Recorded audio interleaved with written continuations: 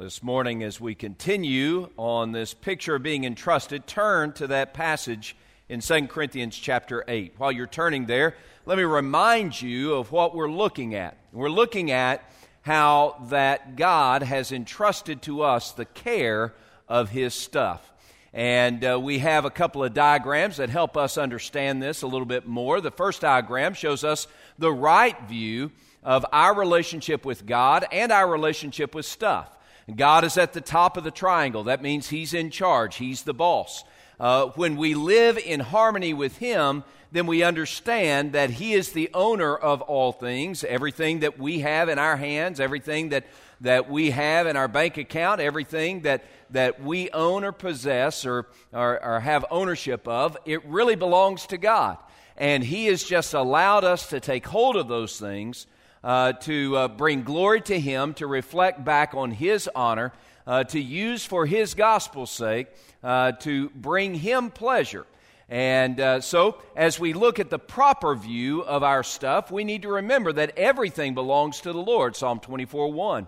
And because everything belongs to Him, including us, we live in harmony with Him when we see the stuff as His, and we are merely the stewards of it.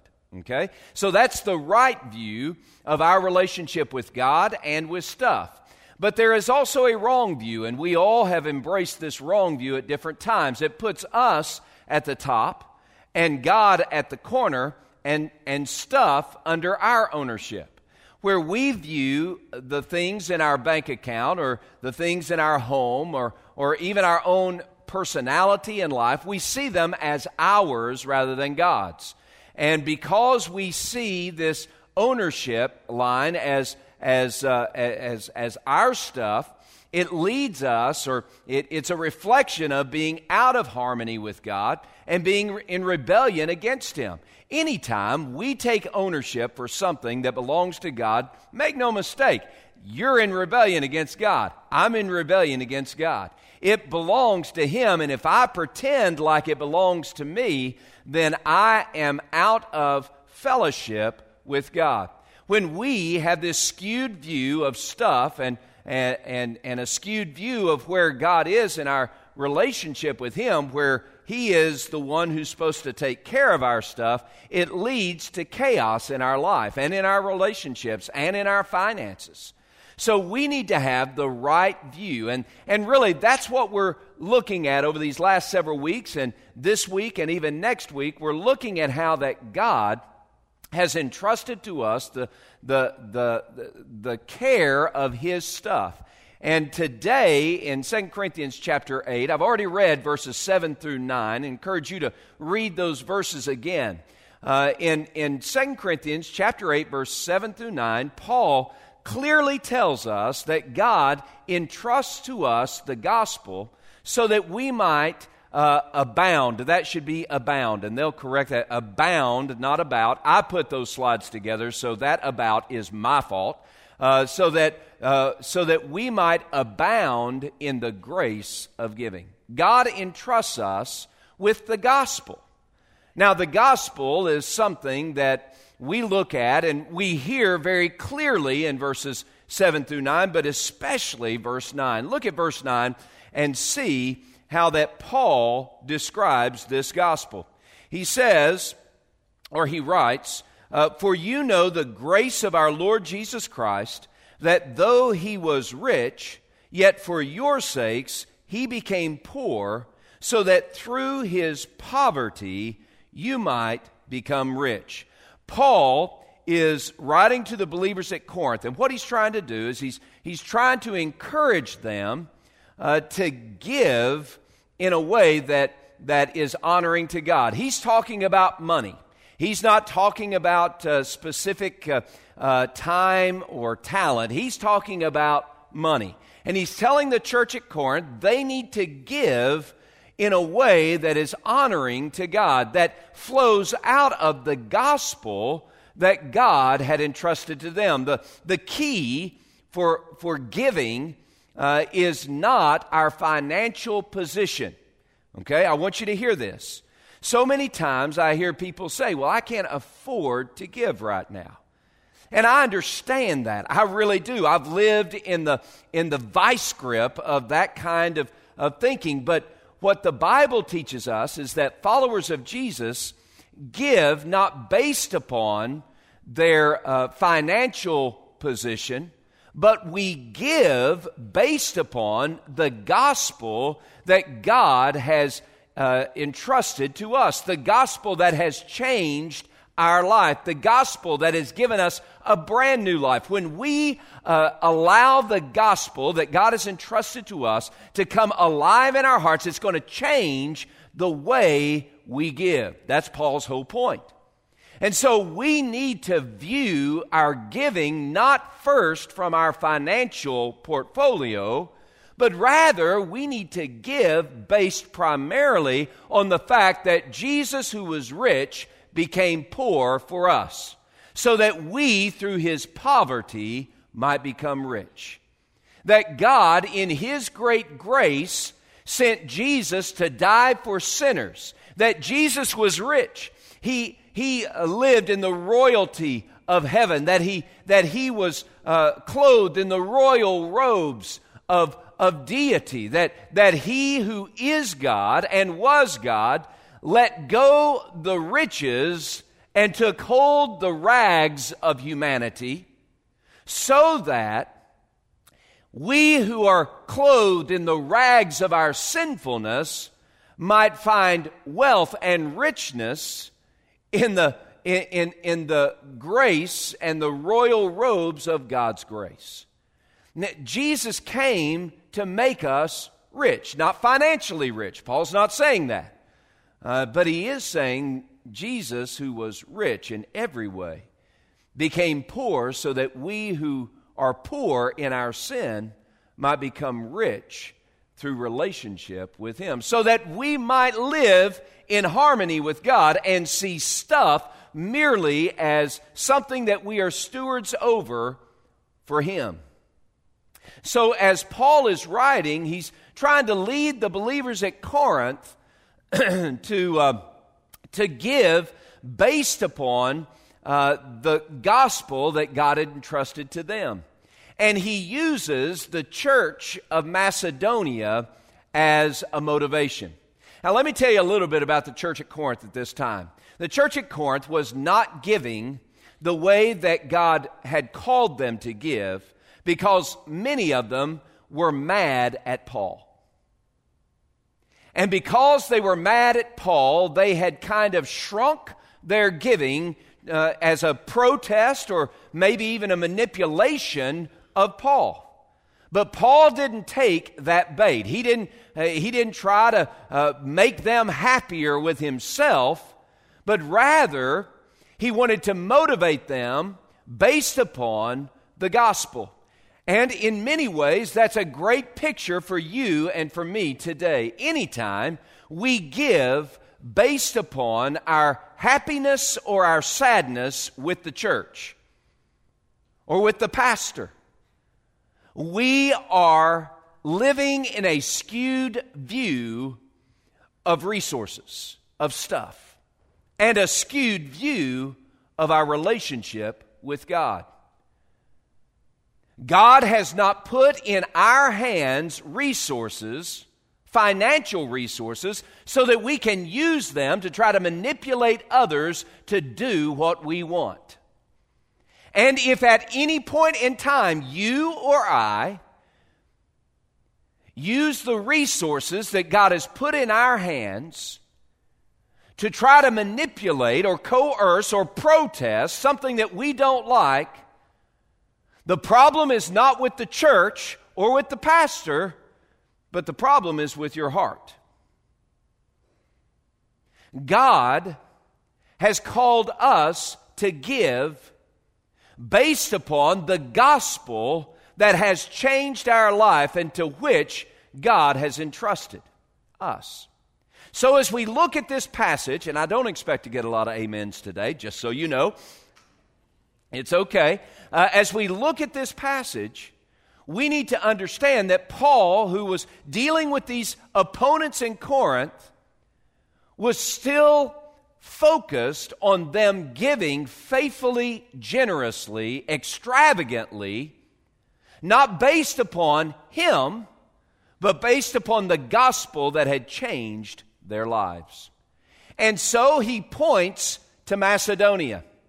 Macedonia was a place where believers were having a hard time.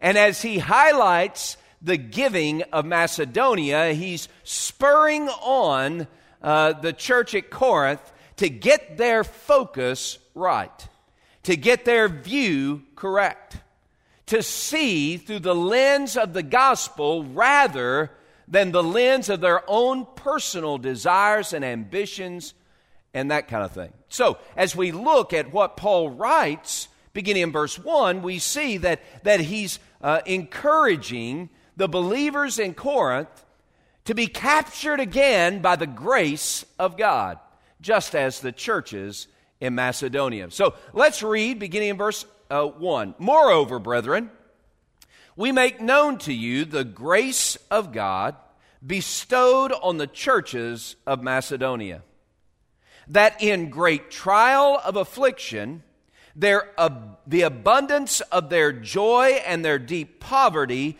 abounded in the riches of their liberality. For I bear witness that according to their ability, yes, and beyond their ability, they were freely willing, imploring us with much urgency that we would receive the gift and fellowship of the ministering to the saints. And not only as we had hoped, but they first gave themselves to the Lord and then to us by the will of God.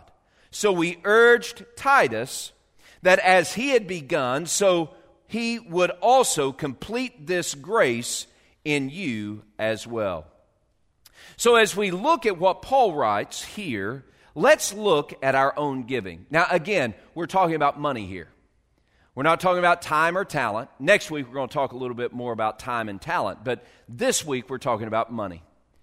And Paul did not shrink from exhorting the church to give.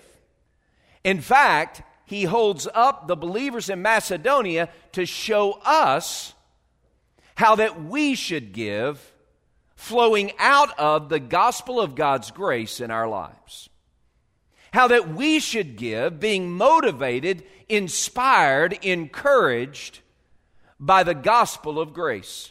He begins in verse 1 and says, now this is the grace that God has given the believers at Macedonia. Later in verse 7, he's going to tell the church at Corinth, you need to take hold of this grace that God has opened for you as well. But here in verse 1, he says, now God has entrusted this gospel of grace to the church in Macedonia, to the believers in Macedonia, and here is how they give. And in the same way as Paul writes this, it is a mandate for you and for me to give following the believers in Macedonia's example. So how do they give and how should we give? What are some of the principles to abound in the grace of giving? Well, the first one is that we give in difficult times. You look at verse 2, it's clear that the believers in Macedonia were not having a great season in their life. Again, look at verse 2. Paul writes, in great trial of affliction, the abundance of their joy and their deep poverty abounded in the riches of their liberality. Although we don't know the nature of their great trial of affliction, we know that when Paul describes great trials of affliction, it's hard times. Some have assumed that believers in Macedonia were struggling because they were more rural in their location, and so they must have had bad crop years or something, and so they didn't have a lot of resources. Others have surmised that what happened to the believers in Corinth was that when they became believers, that they were ostracized from commerce, that they were stiff-armed from doing business, that they were essentially unemployed and unemployable because they were followers of Jesus. But regardless the nature of the great trial of their affliction, I want you to take note of how Paul describes their giving. He says, or writes, that in the great trial of affliction, the abundance of their joy and the abundance of their deep poverty abounded in the riches of their liberality. The Macedonian churches were living in rock-bottom poverty. I want you to hear this. They didn't have 2 pennies to rub together. And yet, in the face of their affliction, and in the face of their difficult days, and in the face of their deep poverty, they abounded in extreme joy. They abounded in joy because they were focused not on their tough times, but upon the gospel that had made them rich. They were focused on how they had found new life in Jesus Christ. They were focused on their relationship with God and living in harmony with Him. They were focused, as it were, on the right things. And that focus on the gospel, on how God had been gracious to them, led them to abound in all liberality. They were extravagantly generous. Now, extravagance and generosity to a person who makes $10,000 a year looks different than extravagance and generosity for someone who makes $100,000 a year. Can we all agree with that? Paul's not talking about the amount of money. He's talking about the sacrifice and the passion and the purposes and the focus of His people who had been entrusted with the gospel of His grace, who had been changed by the power of Jesus, living their lives on the edge of trust in Him and giving in difficult times. Simple lesson for us. There is no time too difficult for us to give with extravagance and generosity. Let me say it again. There is no time too difficult for us to give with extravagance and generosity. Why? Because Jesus, though He was rich, became poor for you, for me, so that we, through His poverty, might become rich.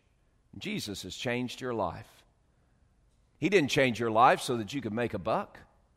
He didn't change your life so that you could have a nice, healthy, fat portfolio. He changed your life so that you could live in fellowship and friendship with God, and that is the greatest joy we could ever have. And so we give out of that joy. We give generously and extravagantly and liberally out of that joy.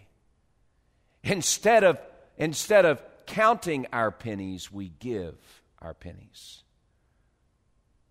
Now, guys, I know that's hard. I'm not saying it's easy. I'm just saying this is what it takes for us to abound in the grace of giving. So we give in difficult times.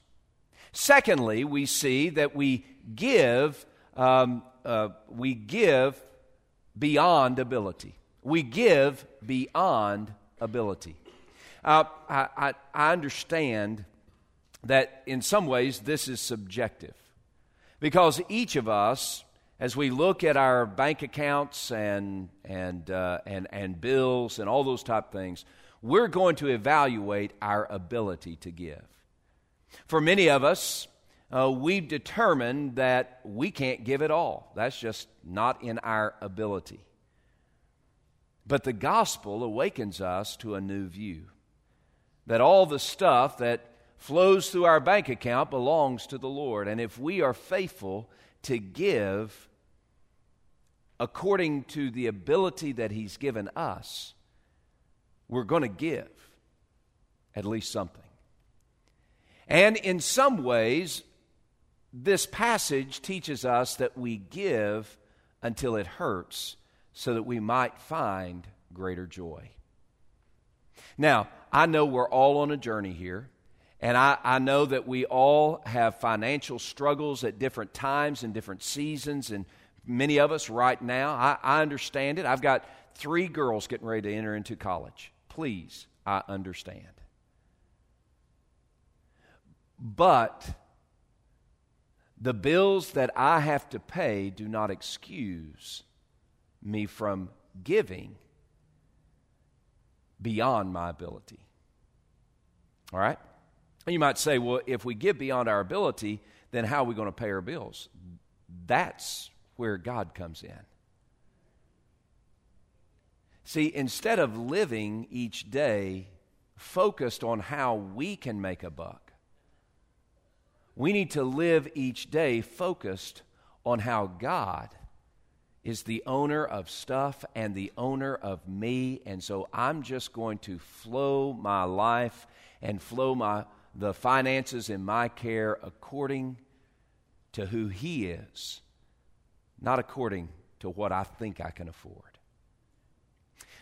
Let's look at what Paul writes. And again, he's talking about the believers in Macedonia, verse 3, "For I bear witness that according to their ability, yes, and beyond their ability, they were freely willing." And Paul says they didn't have a lot. And in human terms, they were not able to give, but they were willing to give according to their ability and beyond their ability. Let me ask you, do you give first out of a desire to make your balance sheet balance? You look at the resources that you have and you evaluate your ability to give based upon the resources compared to the bills. Some might say that's very wise, and I would tend to agree, except for the fact that you're a follower of Jesus Christ, made alive by the gospel of grace. And that we should be living not a natural life, but a supernatural life. When was the last time you stretched yourself so that God had to pick up the slack? Can I encourage you? And again, I know it's a test and I know it's hard. And Paul understood it too, because he was saying, I'm saying all this to test your love, the sincerity of your love, by the diligence of others. He's saying, I'm not saying that it's easy. I'm just saying, how much do you really love God? You might say, well, that seems a little coercive or unfair. Laying it on a little thick, aren't we today? No, I'm just trying to be faithful to the text. I know it's not easy. But guys, not being easy is no excuse for being disobedient. When we abound in the grace of giving, we give even beyond our ability. All right? Number 3, we give with a zeal for the opportunity. I want you to look at verse 4. It says, now this is the Macedonian church. They were imploring us with much urgency that we would receive the gift and the fellowship of the ministering to the saints. A couple of things here. First and foremost, Paul wasn't begging them to give. They were begging Paul to give. They were begging Paul for the opportunity to give. They weren't listening to Paul on podcasts trying to get motivated to give, but rather the gospel of God's grace had already awakened in them this abounding of grace in giving. And they were begging Paul for the opportunity. Please, they were saying, let us give. Maybe Paul, in his pastor's heart, was saying, look, I understand how times have been tough. I understand how difficult the days are. And why don't you just pass on the giving this time? Why don't you just don't give as much? I know it's hard. Keep one of the chickens for yourself. Just don't give as much. But they were saying, no, listen, we want to give beyond our ability. We want to give in such a way that allows us to partner with these folks who are struggling. The nature of this giving was to bless people who were in tough times. Isn't it amazing that a church that was facing every bit as tough a time as the church in Jerusalem was the church that was commended for all time in Scripture as being generous? Look, Jesus commended a widow who gave 2 little pennies in a temple. All these other people were given great resources, but this little lady came and she gave all she had. She had zeal for an opportunity to bring glory to God and to bless others. And Jesus commended her. The words of God Himself commended this little lady, for she was partnering in something that would lead to eternal benefit. And guys, the church at Macedonia had a zeal, a passion. They had a passion for partnering in the ministering for the saints. They had a passion.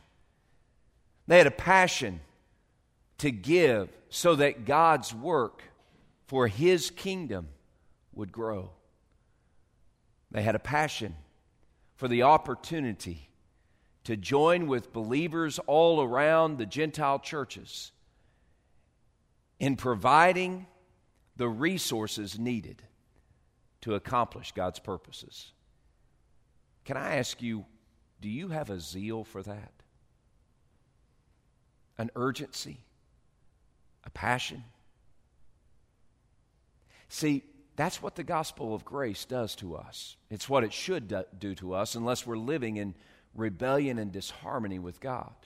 The gospel of God's grace should spur us onward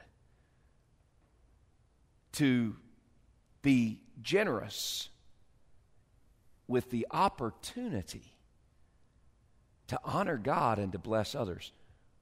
That's why the believers in Macedonia could give with joy. They saw it as an opportunity to help others experience what they themselves knew already. That Jesus, though He was rich, became poor for them, so that they, through His poverty, could become rich. Do you have that perspective? Do you have that zeal? The reason I talk about Vacation Bible School or student camp or children's camp, the reason I say in those 3 events last year we had 140 people come to faith in Jesus Christ is to try to dig into that zeal in you and in me. That we would give liberally, zealously, for the opportunity of sharing in those who are far from God, finding new life in Jesus Christ. Look, we're praying. Our staff got away. We prayed this on Thursday and Friday, or Thursday and Friday. We prayed for God to move with great power to change lives through Vacation Bible School and children's camp and student camp. And we pray that it's not 140 people whose lives have been changed, but 200 or more.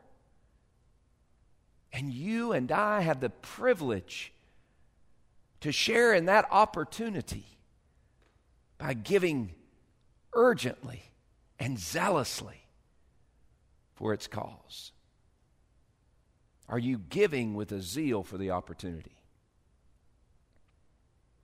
Which finally leads us to the fourth point, which is now we abound in the grace of giving.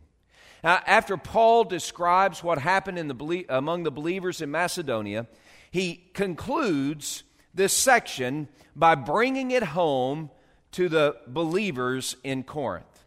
He writes in verse 7, "But as you abound in everything, in faith, in speech, in knowledge, in all diligence, and in your love for us, see that you abound in this grace also," the grace of giving. Paul was hitting at them a little bit. See, the believers in Corinth thought that they were very mature spiritually. They saw themselves as spiritually mature believers. And Paul was saying, in essence, that the church at Macedonia demonstrated their maturity as followers of Jesus, not only because they abounded in faith or in speech, not only because they abounded in diligence, in love, or in knowledge, but because they also abounded in the grace of giving. Now, here's the lesson for the church at Corinth and the lesson for you and me today. You can have all faith. Faith here being the ability to describe your trust in God and understanding who He is. You can have the gospel of grace unlock the gift of speech. Speech being here the ability to share the truths of the gospel with others. You can have the gospel of grace unlock the gift of knowledge, which is understanding the truths of God's Word as you study it. You can have the gospel of grace unlock the gift of diligence, which is an urgency in your heart to accomplish God's purposes. You can have the gospel of grace unlock the gift of love, whereby you love others just as they loved Paul. You can have this wondrous gift mix unlocked by the gospel, but you have not fully grown as a follower of Jesus until you allow the gospel of grace to unlock the gift of giving. So today, in many ways, is just a call for all of us to grow up. To grow up as followers of Jesus, captured by the grace of God, immersed in this wondrous gospel by which we have been saved. We give, not based upon the financial resources at our disposal. We give based upon the gospel of Jesus Christ that God has entrusted to us and that has changed our life. You were poor, and you became rich, if indeed you have embraced Jesus as Savior and King. You were poor. You were poor, and your poverty was debilitating. We've all been placed in that deep pit of poverty created by our own sin. The distance between us and God insurmountable, and yet Jesus, who was rich, descended the stairway of heaven to be born in a manger in a stable, so that in His richness He might let that go, the royal robes of heaven. He might let that go and take on the rags of humanity, so that we who are captured in the rags of our sinfulness might take hold of the royal robes of heaven. And that happens through Jesus Christ. And that is the motivator for our giving. The way we abound in the grace of giving is not by making more money or paying off more bills. The way we abound in the grace of giving is by setting our focus on Jesus Christ, our Savior and King, immersed in the good news that we have been made rich through Him, so that we now can give with a view to honor God and a view to bless others. So the call for us today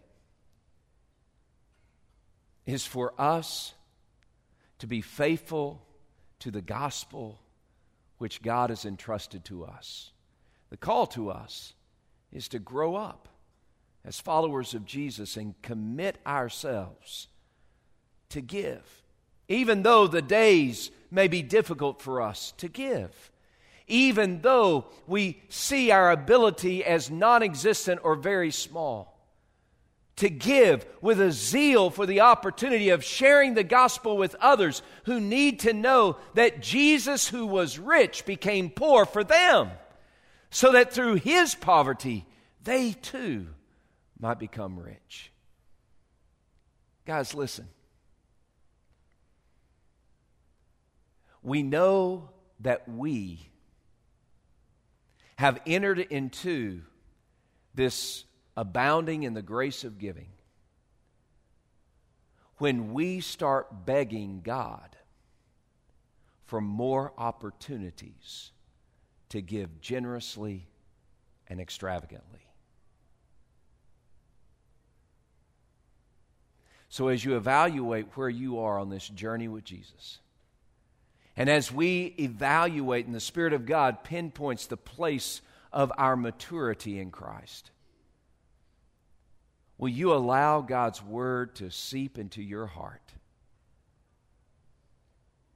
and lead you to abound in the grace of giving? Would you bow your heads with me, please?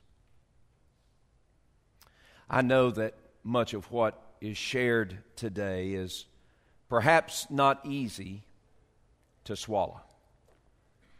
And perhaps it's not easy for us to take hold of and to embrace. And yet, this is the very thing that God calls us to do. God has entrusted us with the gospel. Today, are you being faithful to the gospel which He has entrusted? If so, then you will excel in the grace of giving. You will abound more than you did yesterday.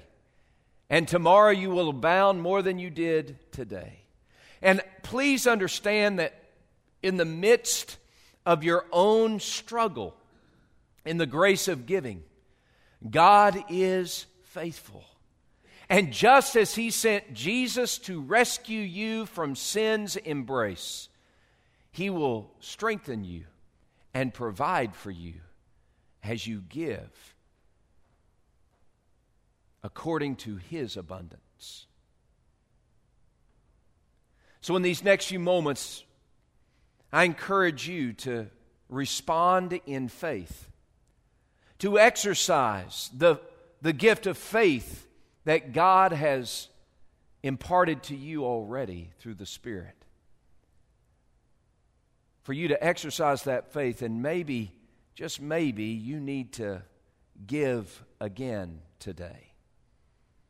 In response to what God has spoken to you, you need to give again today, or maybe give with greater extravagance next week. Whatever that part of this journey is for you, I encourage you to do it. God has entrusted the gospel to you, and maybe your response today is you want to come and pick up one of these packets, to go to 10 addresses and knock on a door and invite those who are there to come be with us on June the 19th.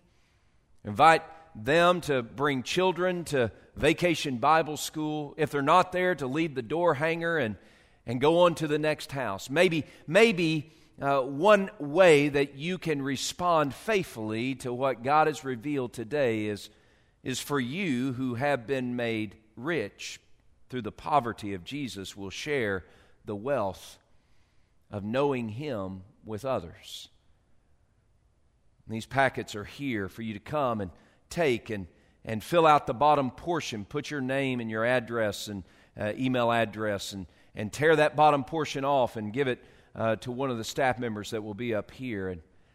And you take this packet and you go to our neighbors in the 1 mile radius of this church, believing and praying that your journey will be rewarded by God Himself. And that perhaps one of the homes you visit, God will also visit with His grace and transform them with the gospel. So, Father, in this moment as we respond to You, either by coming and grabbing a packet, coming to this altar and praying about our faithfulness in abounding in the grace of giving, whether it's just standing and worshiping You and in song and believing that I can do all things through Christ who gives me strength. Whatever our response is today, God, I pray that You would give us the courage and the grace we need to say yes to You in these moments. And it's for Your glory that we gather, and it's for Your glory that we live. And it's in the name of Jesus we pray. Amen.